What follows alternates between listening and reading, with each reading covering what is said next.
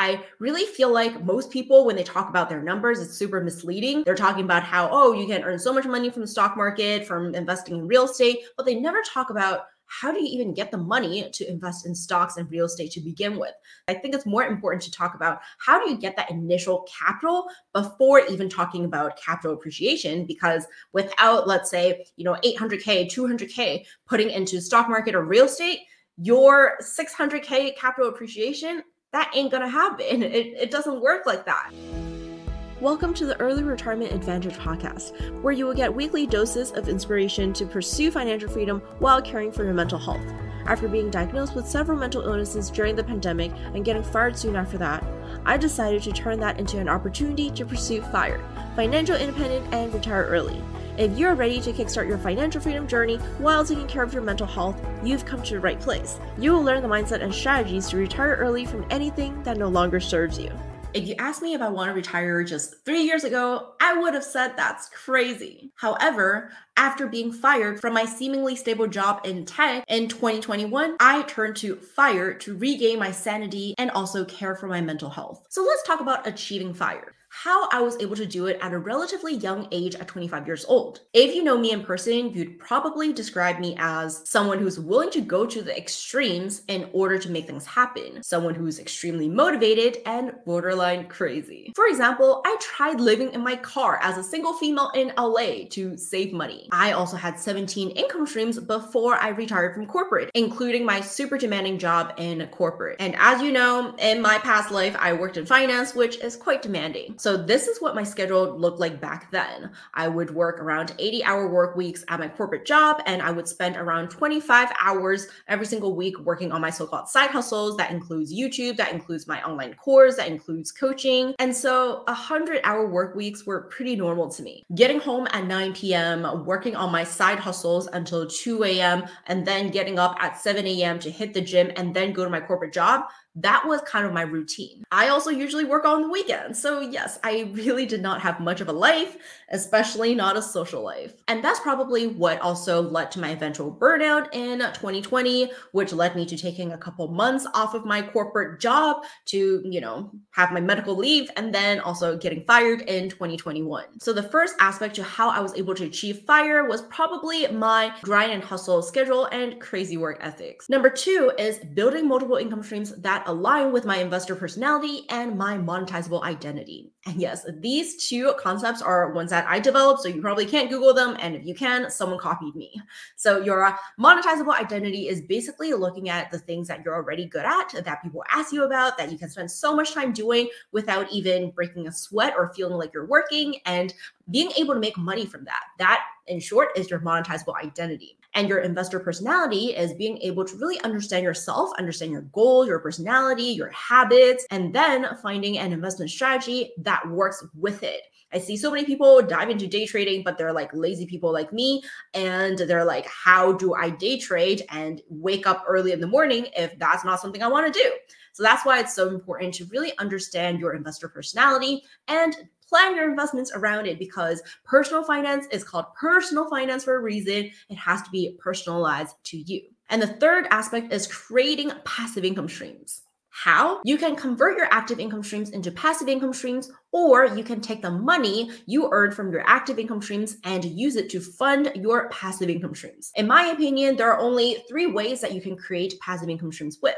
You can either have a really valuable skill, which you have to, put in the hours and maybe in the investments in order to gain the skill, or you can have a network, which as a middle person, you can use your network to make passive income. Or third, you have to have capital, which you can then use the money you earn from your active income to fund your passive income streams. So my personal passive income streams include dividend income, rent income, passive income from my evergreen course sale, YouTube ad revenue, interest income, and staking my cryptocurrency. The fourth aspect is investing in assets. So full disclosure, around $600,000 within my $1.5 million, that is in capital appreciation, and that is in stocks and real estate. I put this one last because I really feel like most people, when they talk about their numbers, it's super misleading. They're talking about how, oh, you can earn so much money from the stock market, from investing in real estate, but they never talk about how do you even get the money to invest in stocks and real estate to begin with? That's why I put this last, because I think it's more important to talk about how do you get that initial capital before even talking about capital appreciation, because without, let's say, 800K, 200K putting into stock market or real estate, your 600K capital appreciation, that ain't gonna happen. It doesn't work like that. And now let's talk about me growing up and my upbringing. So growing up, I was born in Hong Kong, and then I moved to Shanghai for a couple of years. I moved to Vancouver in a couple of years, and I moved here for college, and stay here in LA ever since. And growing up, I've always been told that saving is the only way to accumulate wealth. So saving is number one. Another aspect of it is we used to use newspaper as our tablecloth. So every single dinner, we'll just like spread out the newspaper and then eat from the newspaper. And sometimes I'd be like, is it poisonous? Is it toxic to have ink with your food, like so close to your food, and sometimes, on your food? And I was also pretty much brainwashed into thinking that we're broke AF and we're on the verge of being homeless. And so definitely a lot of scarcity mindset, a lot of fear around money. And I was also pretty much threatened that if I don't pursue accounting, I'd end up being a starving artist and being, again, homeless. At the same time, I was also told to not focus on money and that money is superficial, money shallow, don't be too materialistic. So it's pretty much contradicting, because on one hand, I can see that money is super important, but on the other, I was told that, caring too much about money is evil, is bad, is negative. And I developed my own thoughts about money, given all that. I saw how my parents were able to use money as a way to have a say in my life. Like I would tell them that I want to pursue, let's say, dance classes or art classes, and they'd say no. And I ask them why. And they'd be like, it's because we pay for everything here. Okay, I can't do my parents' voice, but you get the gist of it, which is I always felt like my parents had a say in my life because they paid for everything. And so in my head, I planted that seed in my head, which is when I make my own money, when I'm able to be financially independent from my parents, I can then make my own decisions. And another aspect to my upbringing is that I moved around a lot. I never felt like grounded. I never felt like, my roots were somewhere. And so it's really important for me to be able to have a home, which is why I obsess over buying a home. And I eventually decided to pay off my home instead of using that money to, leverage that money and put it into other investments. Because to me, it is equally important to consider the psychology of money, how money makes you feel, instead of just chasing after, the highest return, the highest gains. And now let's talk about the day in my life. So my days kind of are divided into two different categories. So one category is the chill category. Another category is the travel category. And I think this also has to do with my human design, which if you're into it, I'm a 2-4 manifesting generator, which means I am multi-passionate, full of energy, but 2-4 also means I am a hermit opportunist, which means I will have, very like introvert closed off days, hermit days, and also, trying to seek out opportunities out there days. And so for my chill days, I usually wake up at noon.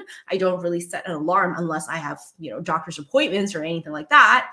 And I like to spend some time reading, playing the piano, going to Kundalini yoga, playing with my cats. I have 2 cats, Cotton and Candy. I also like to take courses, and I also like to coach my clients and also get coached. I also have my own coaches because I really believe in self-education and online education and always, bettering yourself and surrounding yourself with people who know more than you and can help you get to that next level. Sometimes I also film content like what I'm doing right now. For my travel days, I usually have a really packed schedule because, again, with my human design, I'm an opportunist and I always want to make the most out of all my, traveling. And so usually you'll see me waking up really early, heading to places, and sometimes I'd go to conferences too. I just went to my first ever conference a couple days ago in Vegas with Think Media. So that was, pretty exciting, but also very, very hectic.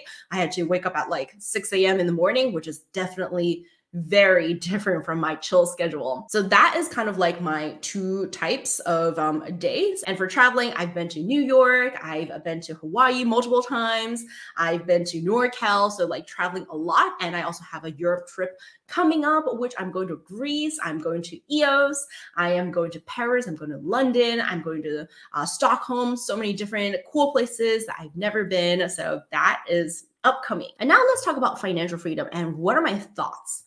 First of all, in my opinion, early retirement gave me my sanity back. I cannot imagine having to go back to work after being betrayed by corporate like that, because I literally dedicated my whole self into corporate, and I didn't just do my job. I was also the lead of certain organizations on the campus, at work. And so I just felt super betrayed. And another aspect of it is also when I got fired, till now, no one from my job actually reached out to me and asked me, are you okay? Like everyone just kind of forgot about me, which also really broke my heart. So being betrayed by corporate like that, I cannot imagine going back to corporate, going to another job, getting another job and pretending that I care about that next job. Like that is just too harsh to my mental health. So early retirement definitely gave me my mental health, gave me my sanity back, and also, allowed me to care for my mental health. And if you want to reach financial freedom, my advice would be to focus on the passive income aspect instead of the